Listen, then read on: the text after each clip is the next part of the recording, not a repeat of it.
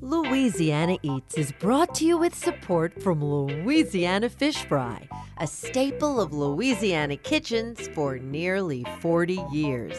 Maker of batters, coatings, boils, tartar sauce, cocktail sauce, and more.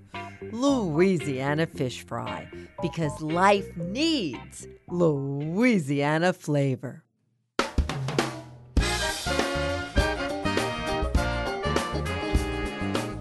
From our studios in the Southern Food and Beverage Museum in New Orleans, this is Louisiana Eats. I'm Poppy Tooker. Food. Love it or hate it, we all have to eat. For many of us, myself included, food rules our lives. For me, that's mostly been a good thing. But for some, the long-time effects of food obsession have not always served them well in life. Nationally prominent comedian and actor Dan Ahdoot falls in the second category. In his memoir, Undercooked, he examines his emotional relationship with food from childhood on, and honestly and comedically looks at where that's gotten him. I absolutely loved his book and expect you'll love Dan too. Then we sit down with Gabriel Nehrbass and Andres Rodrigues Ursua to learn how food, paella in particular, inspires people of Spanish heritage to gather right here in New Orleans. Finally, Duffy Ramirez and Chef Ross Dover of Palmettos on the Bayou discuss how Palmettos' unique bayou surroundings brings nature right into the dining experience at the Slidell restaurant. We're examining the human relationship with food from all angles on this week's Louisiana Eats.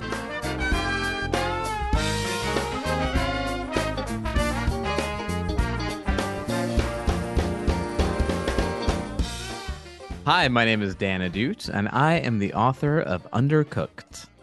In my office, there's an ever-growing pile of books stacked up high on my desk. Cookbooks and food books sent from PR reps, publishers, and friends. When we interview an author on this show, there's a pretty good chance that they reached out to me first. So it's rare that I find somebody on the shelf of the public library and then direct message them on Instagram to set up an interview. I mean, look, I appreciate it, and I'll tell you what, this is the first book I've ever written. I never thought I'd become an author. So if someone reaches out to me and they actually read the book, I will do anything you ask me to do. I will come to your house and clean up. I'll tidy up the place. I will help you with your math homework, whatever someone needs. Dan Ahdoot is a stand-up comic, actor, and author of the debut memoir simply titled Undercooked: How I Let Food Become My Life Navigator and How That's Maybe a Dumb Way to Live. When I checked his book out at the library and started reading it, I was struck by how, despite outward differences, Dan and I were spiritual cousins. Just like me, food has been the through line in the most important moments of Dan's life. Growing up as a middle child, Dan had a hard time finding his place in the family until he and his father discovered a shared love of la gourmandise. As he grew older, Dan began obsessing over food, making it central in all his relationships. He writes about breaking up with girlfriends over dietary restrictions, hunting wild game off the Long Island Expressway, and traveling to Italy to eat at the best restaurant in the world, only to send the risotto back. Before we delved into these delicious stories, I began by asking Dan to describe the similarities he sees between his relationship with food and his relationship with comedy. So here's the thing. I have very different relationships with both of them, okay? So comedy to me is work. Comedy to me is going to the gym. Food is the complete opposite. Food is where I let go. It's my meditation. If I'm cooking, it's my meditation. And if I'm dining out somewhere, it's recharging my batteries. So they actually work pretty well in tandem. I mean, when I'm on the road, there's nothing I like more than kicking ass at a show and then finding the best restaurant in town and enjoying a really, really nice meal. Growing up with your love for food, that really set you apart in your family because no pizza for your birthday, huh, Dan? No, it was very young. I think I was 8 years old, and my parents wanted to take me to a pizza place. And I looked at my father and I said, "Really? For my birthday, you're taking me for pizza? Come on, you can do better." So And oh, he did, didn't he? he did. He should have slapped me in the mouth, but I think he probably did slap. It was a different time. You could hit kids back then. But yeah, then he the next birthday took me to Le Cirque, which is a three-star New York Times restaurant. But dad Um, loved to dine too. So he really led you along the path, didn't he?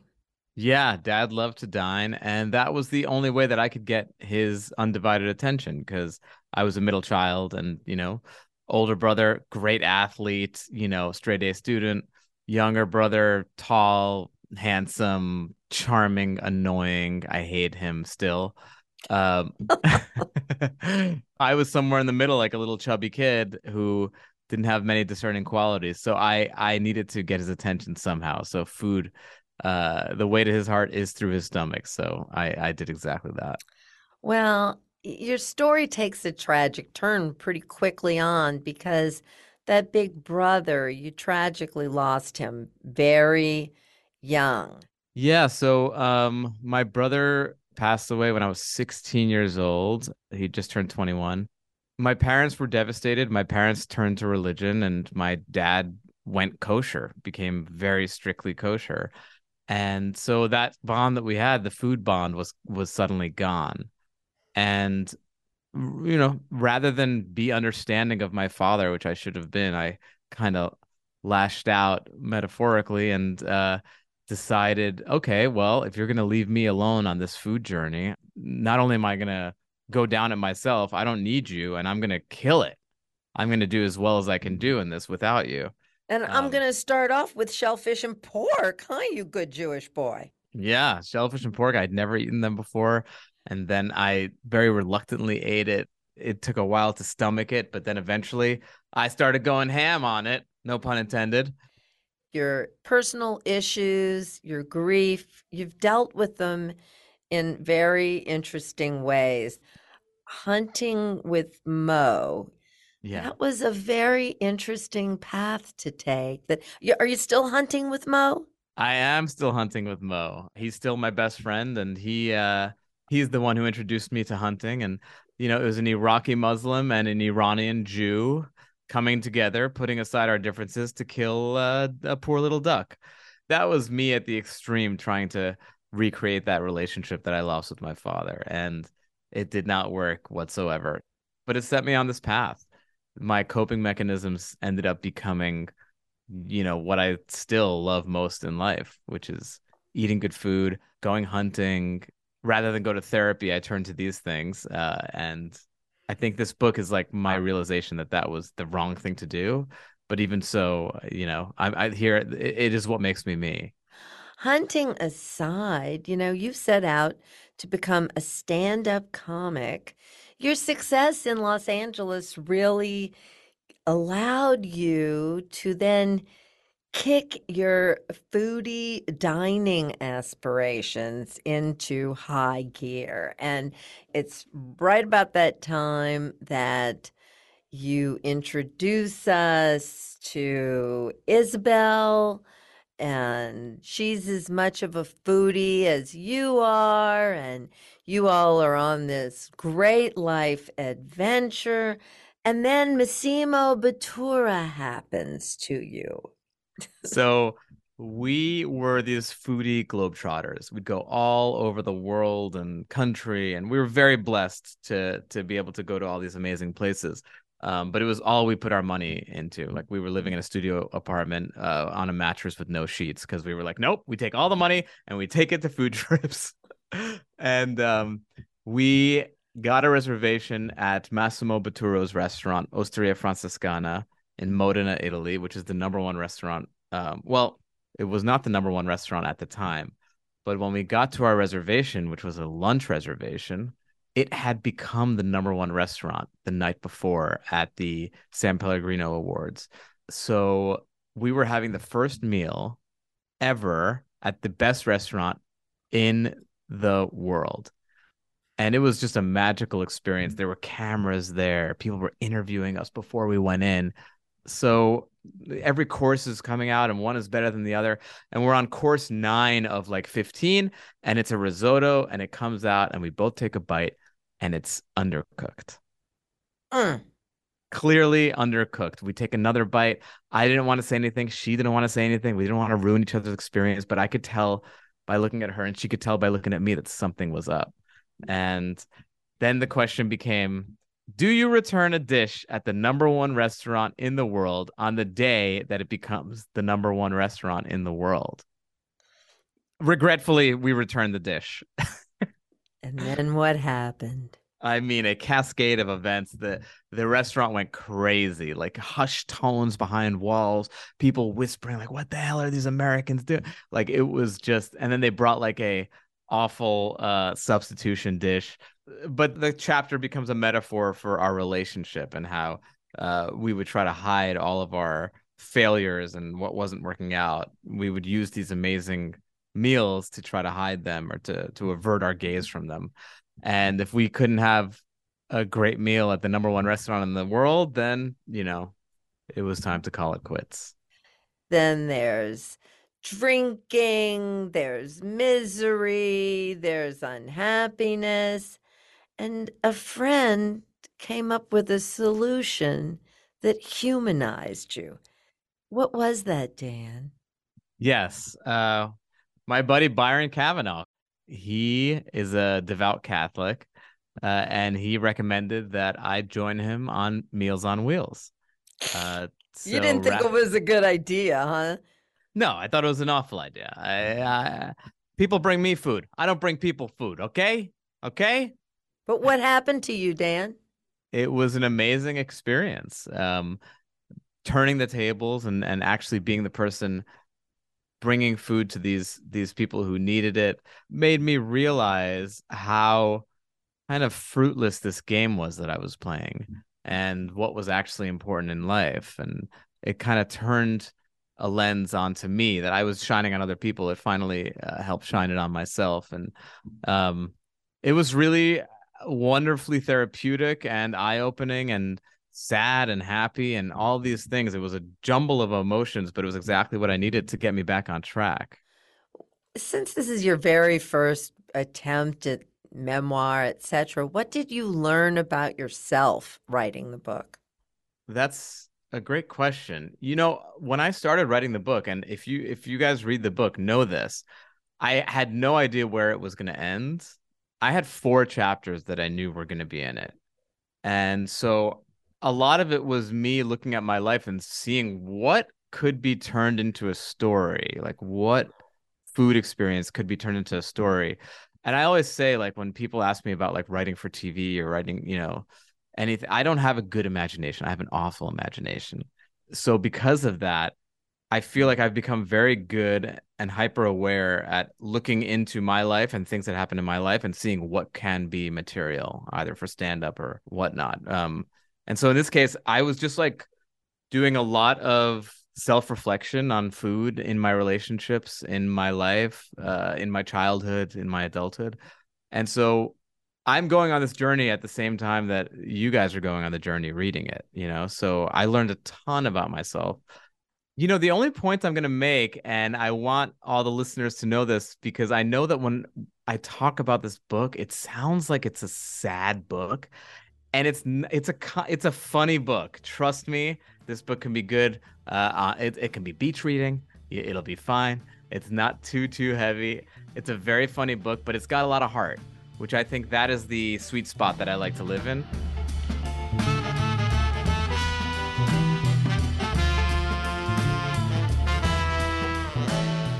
That was stand-up comic, actor, and author Dan Ahdoot.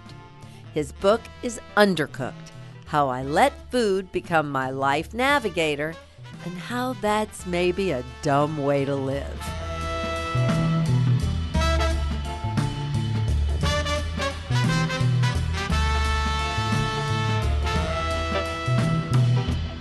Coming up next, we talk to Gabriel Nehrbass and Andres Rodrigues Ursua, who are working to keep Spanish heritage alive in New Orleans through food. Louisiana Eats returns after the break.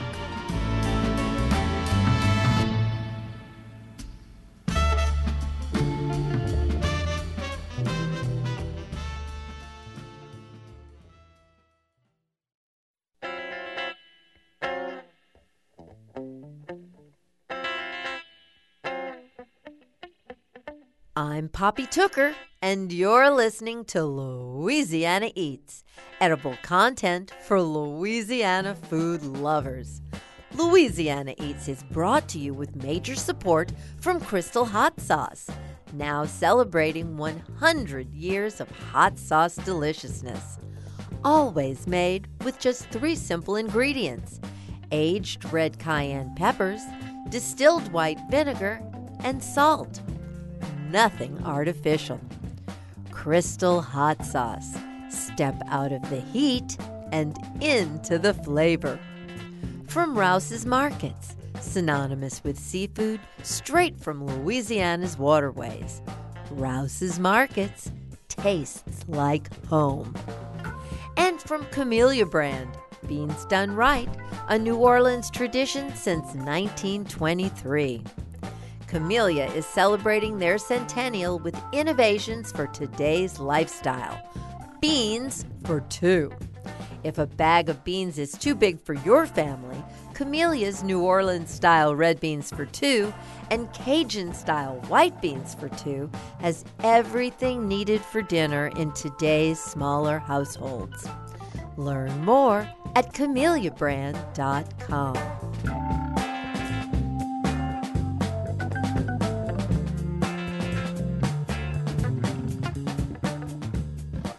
My name is Gabriel Nehrbass Hortelano.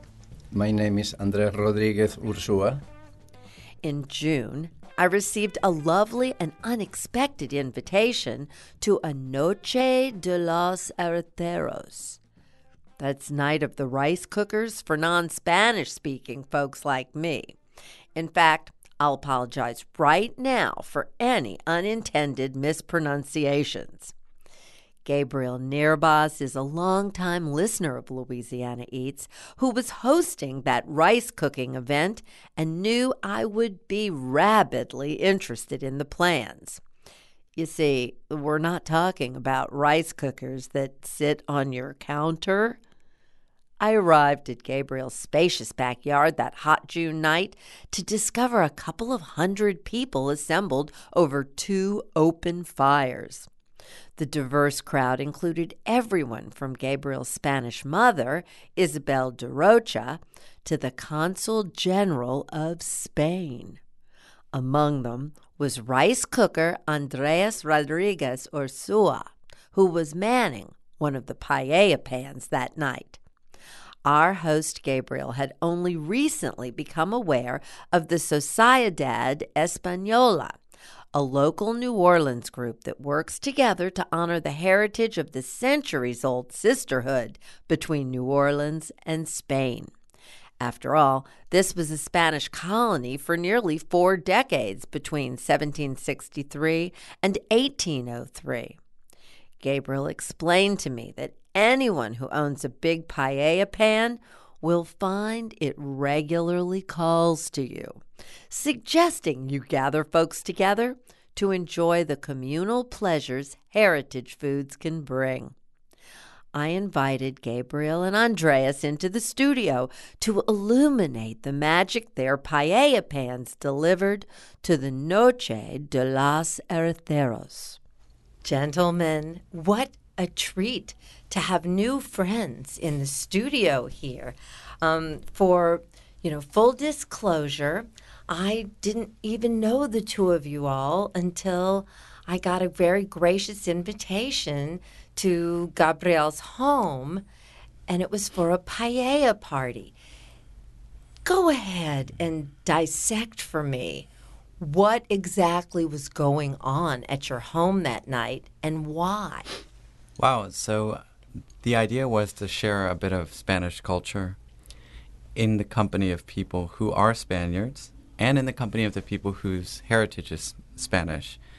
Really, we wanted to have an event that brought together the Spanish-speaking community of New Orleans.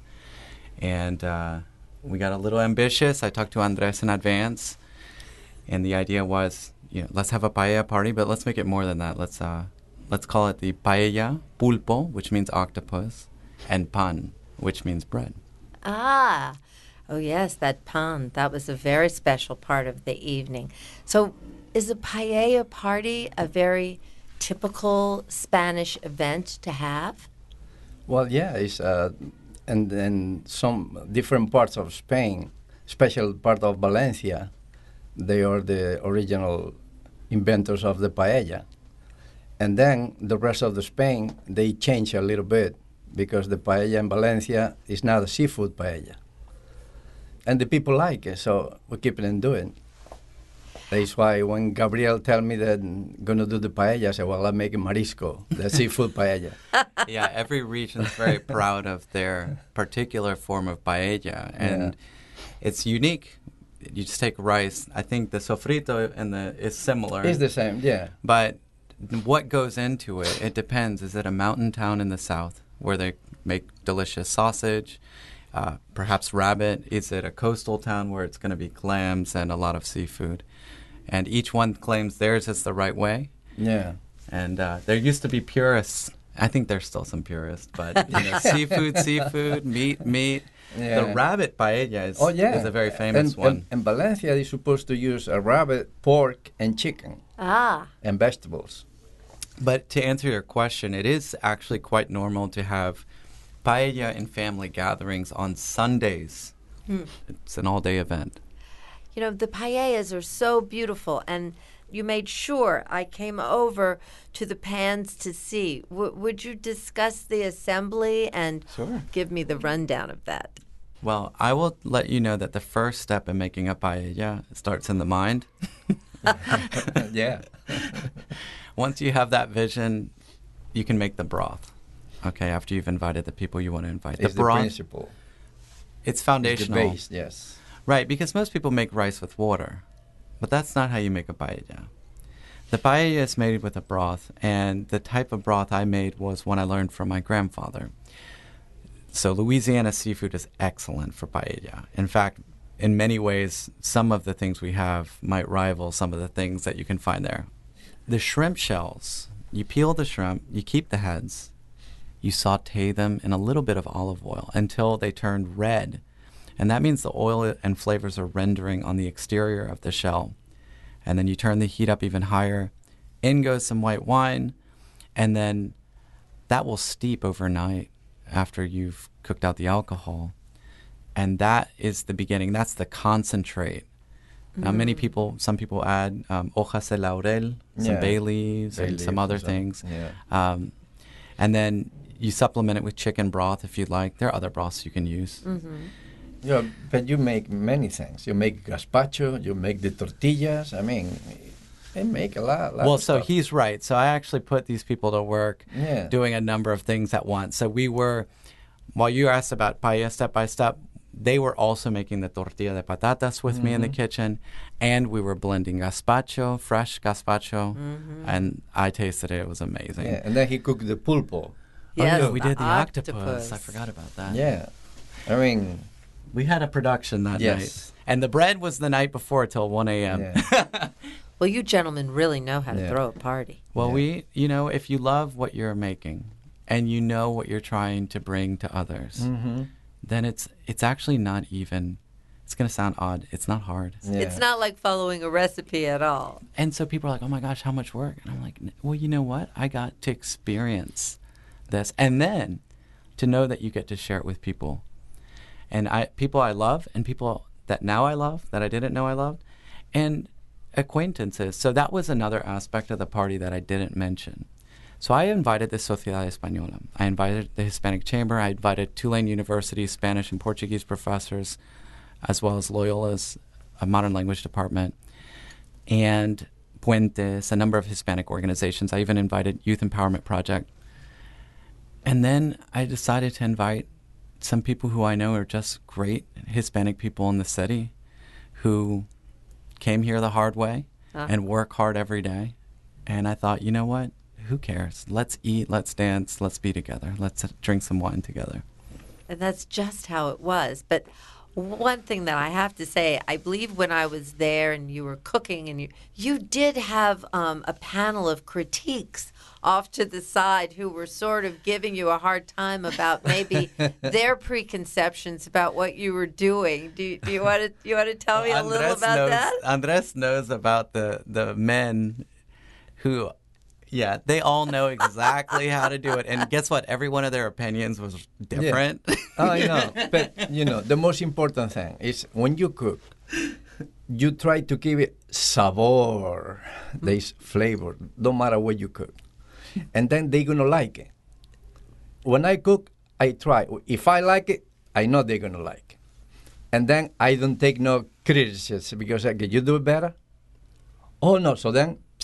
And that's the thing. When you see Spaniards and Hispanic people in New Orleans, they're not all from the same village. Yeah. And even if they were from the same village, they'd have their ideas. I mean, you know, here in New Orleans, that there's arguments about how the roux should be made. So, yes, it's nice to have them.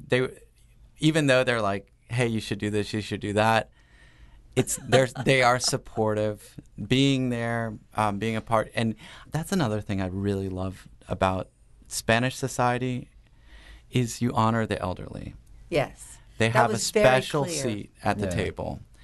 And their wisdom is important.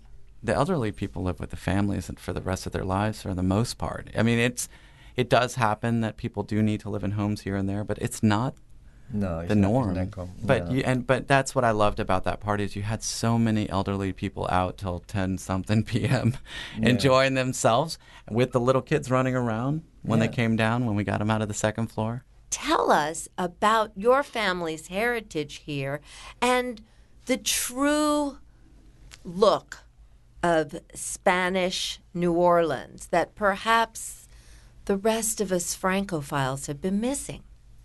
Well, I don't have no family over here. I just the only one crazy enough to come into Louisiana because I was reading too much about the Queen of Cotton and all the Galvez, all the Spanish heritage. So I want to come here and check. And that check is 50 years I live here.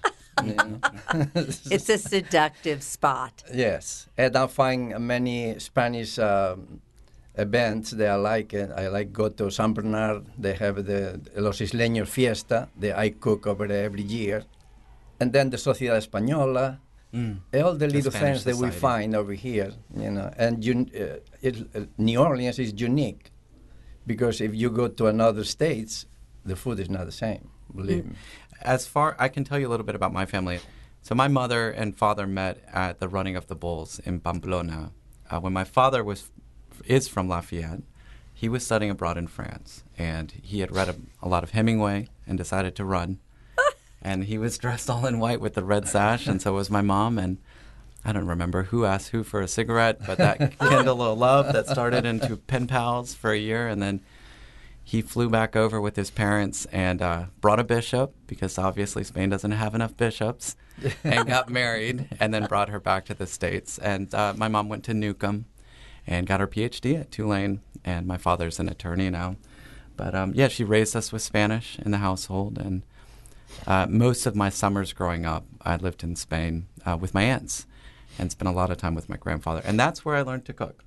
This was definitely a man's sport that I observed the other night, because it takes a real man to build a fire and cook a rice dish over a fire.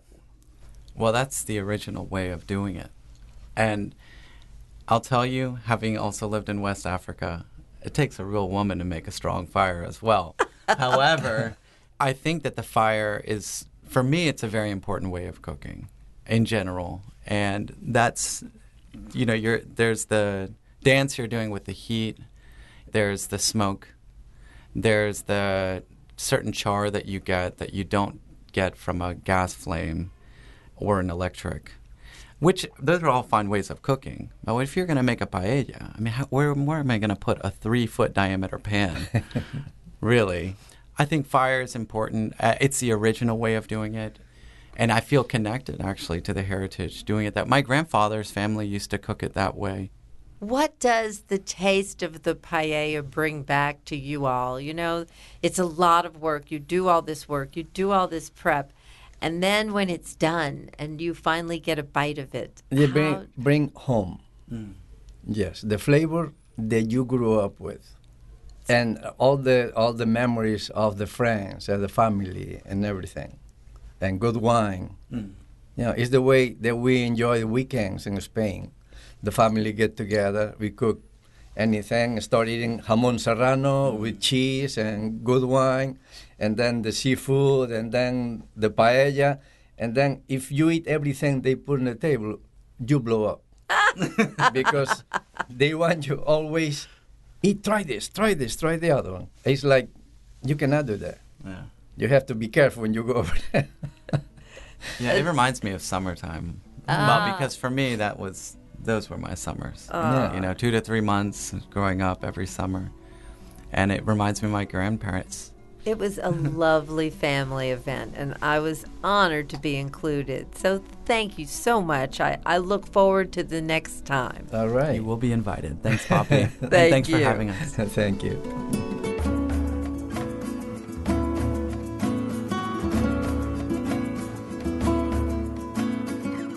That was Gabriel Nehrbass and Andreas Rodrigues Ursua, paella cookers extraordinaire.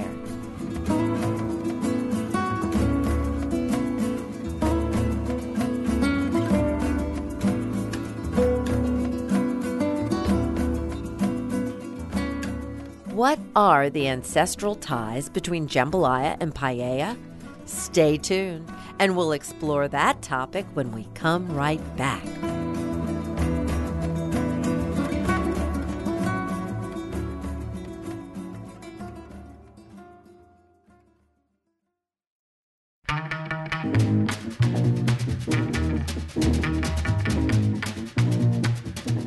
I'm Poppy Tooker, and you're listening to Louisiana Eats, edible content for Louisiana food lovers.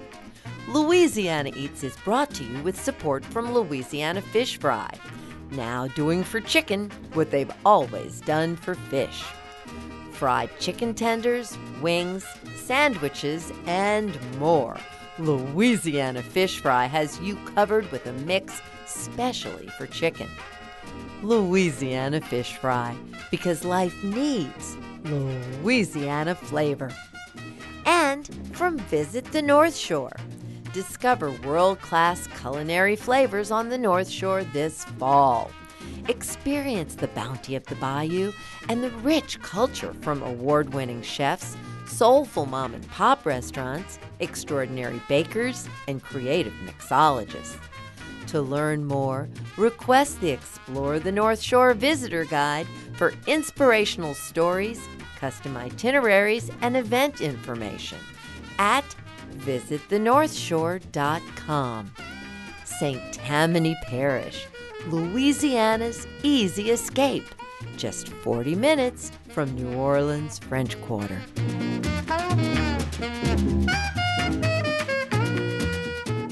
Here's this week's culinary quiz question, brought to you with support from Popeye's Louisiana Kitchen. What are the ancestral ties between jambalaya and paella? Jambalaya and paella are both one-pot rice dishes filled with an assortment of meats, seasonings, sometimes seafood, and rice. Period. That is where the similarities end and the vast differences begin. One huge difference is the rice, which frankly is the most important element of both dishes. In Louisiana, you're likely to see jambalaya made with a long-grain rice, while true paella uses shorter grain bamba rice, cultivated in eastern Spain. Jambalaya is spicier and either red with tomatoes Creole style or brown as prepared in Cajun country, and both versions are usually inexpensive ways to feed a large crowd. Paella is flavored and colored a golden yellow with the expensive subtlety of saffron. Paella features more exotic seafood, like octopus, than you've ever found in a Louisiana jambalaya. So for the record, I don't buy into the whole kissin' cousin theory. In fact, jambalaya has a lot more roots in Africa than you'll ever discover in Spain. I'm Poppy Tooker, and jambalaya is true Louisiana Eats.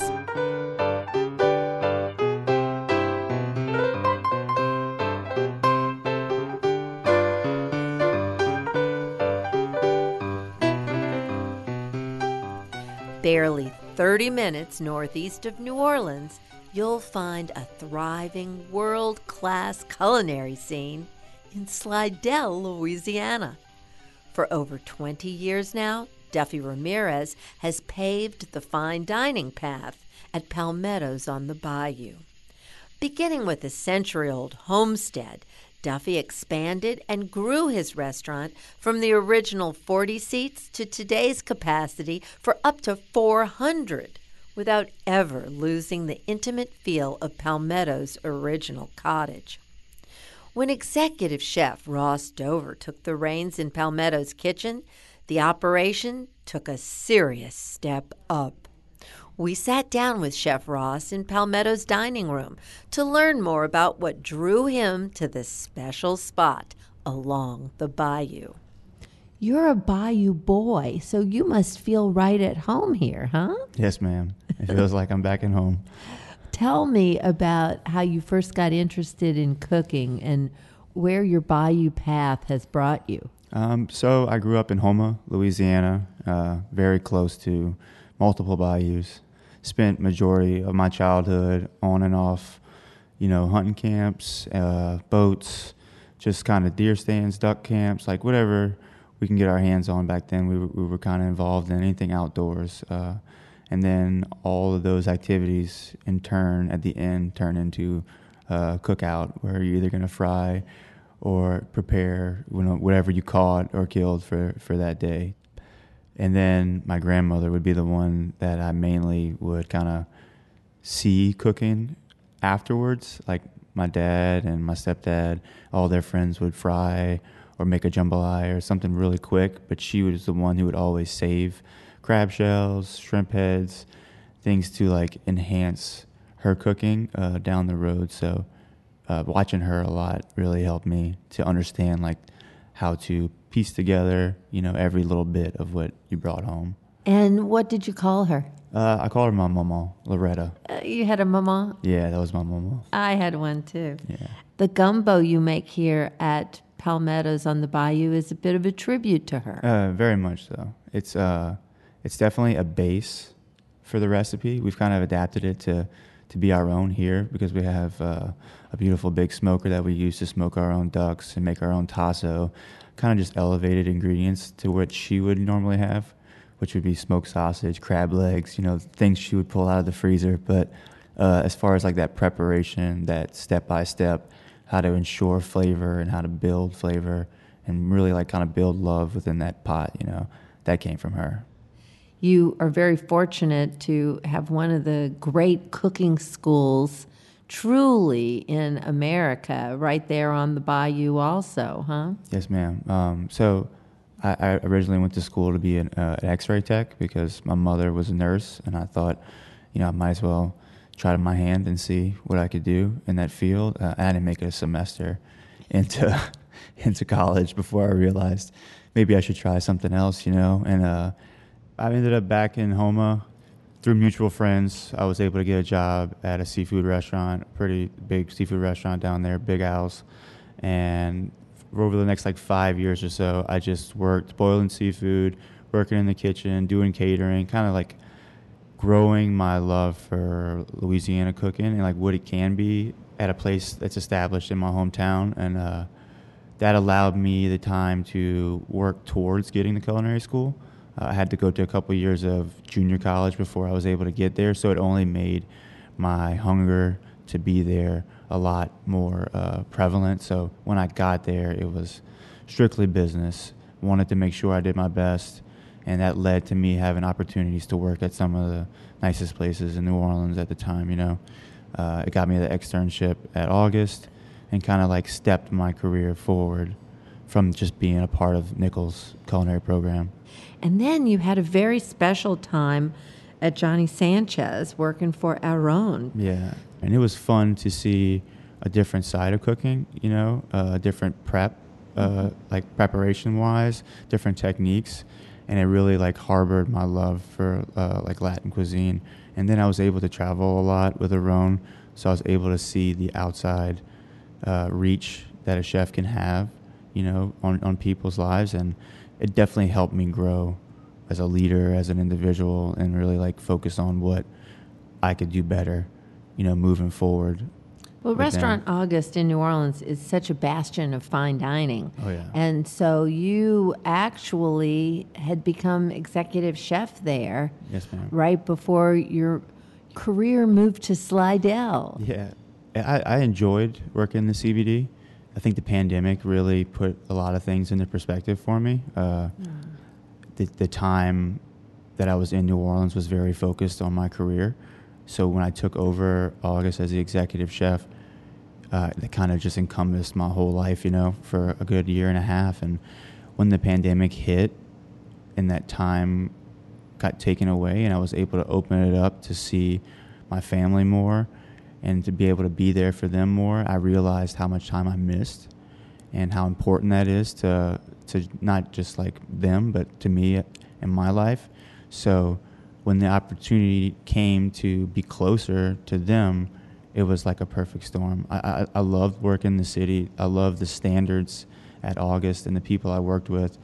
It was just for me and for my family, it was the best decision because we all know time is something we don't get back, you know? No. And careers are careers, but that relationship you build with little ones, like that's super important, you know? That was Ross Dover, executive chef at Slidell's Palmettos on the Bayou. Next, we were joined by restaurateur Duffy Ramirez, for whom Palmettos on the Bayou has been a labor of love for more than 2 decades. Duffy, what a special spot you've got here. You know, the images on radio are never so good, but looking around, literally surrounded by palmettos, surrounded by this beautiful woody scene with cypress trees and moss and oak trees. It's beautiful here. You've been here how long? We've been open 21 years, and it took us a couple years to build, so I've been on this property for about 23 years.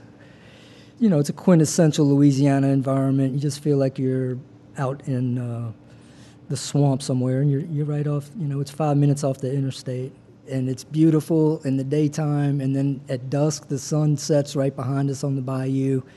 So that's magical, all the different shadows and the lighting. And then at night, we have all of our trees lit in different kind of ways and little twinkle lights, and we put candles. And so it's you know, we're very fortunate to have this, you know, natural environment to work with. Take us through how this property has grown. It all just started off in that little front room in the bar. How many seats up there?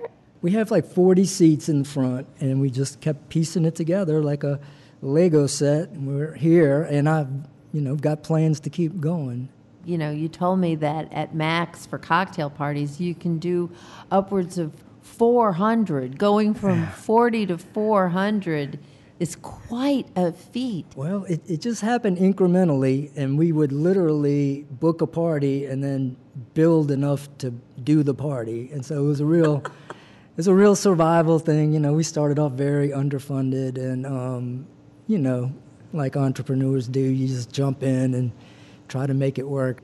You know, real fortunate to have Chef Ross come on board, and we just acquired a great general manager named Jorge Toro, who has a long storied past at Commanders and with the Dickey Brennan Group, and so we are trying to be as good as we can and trying to surround ourselves with the best people we can to make it all happen.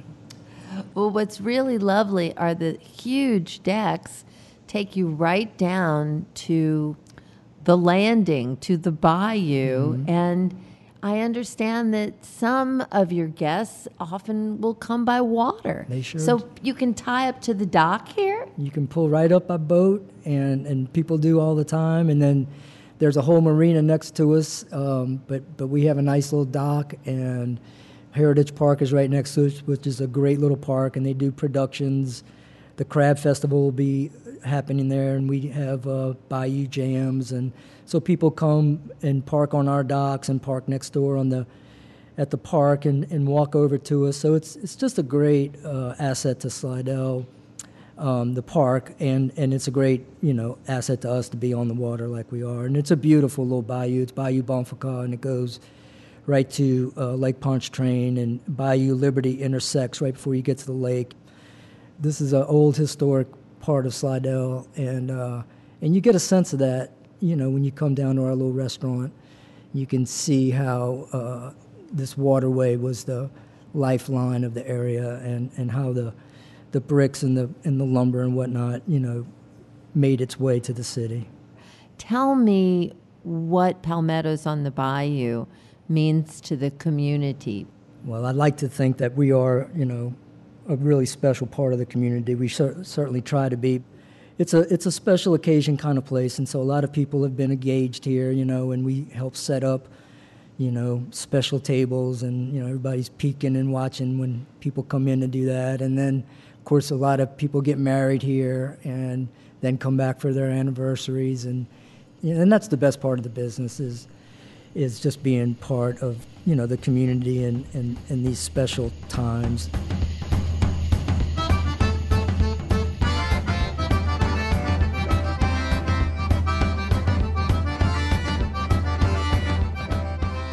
That was Duffy Ramirez and Chef Ross Dover of Palmettos on the Bayou in Slidell, Louisiana.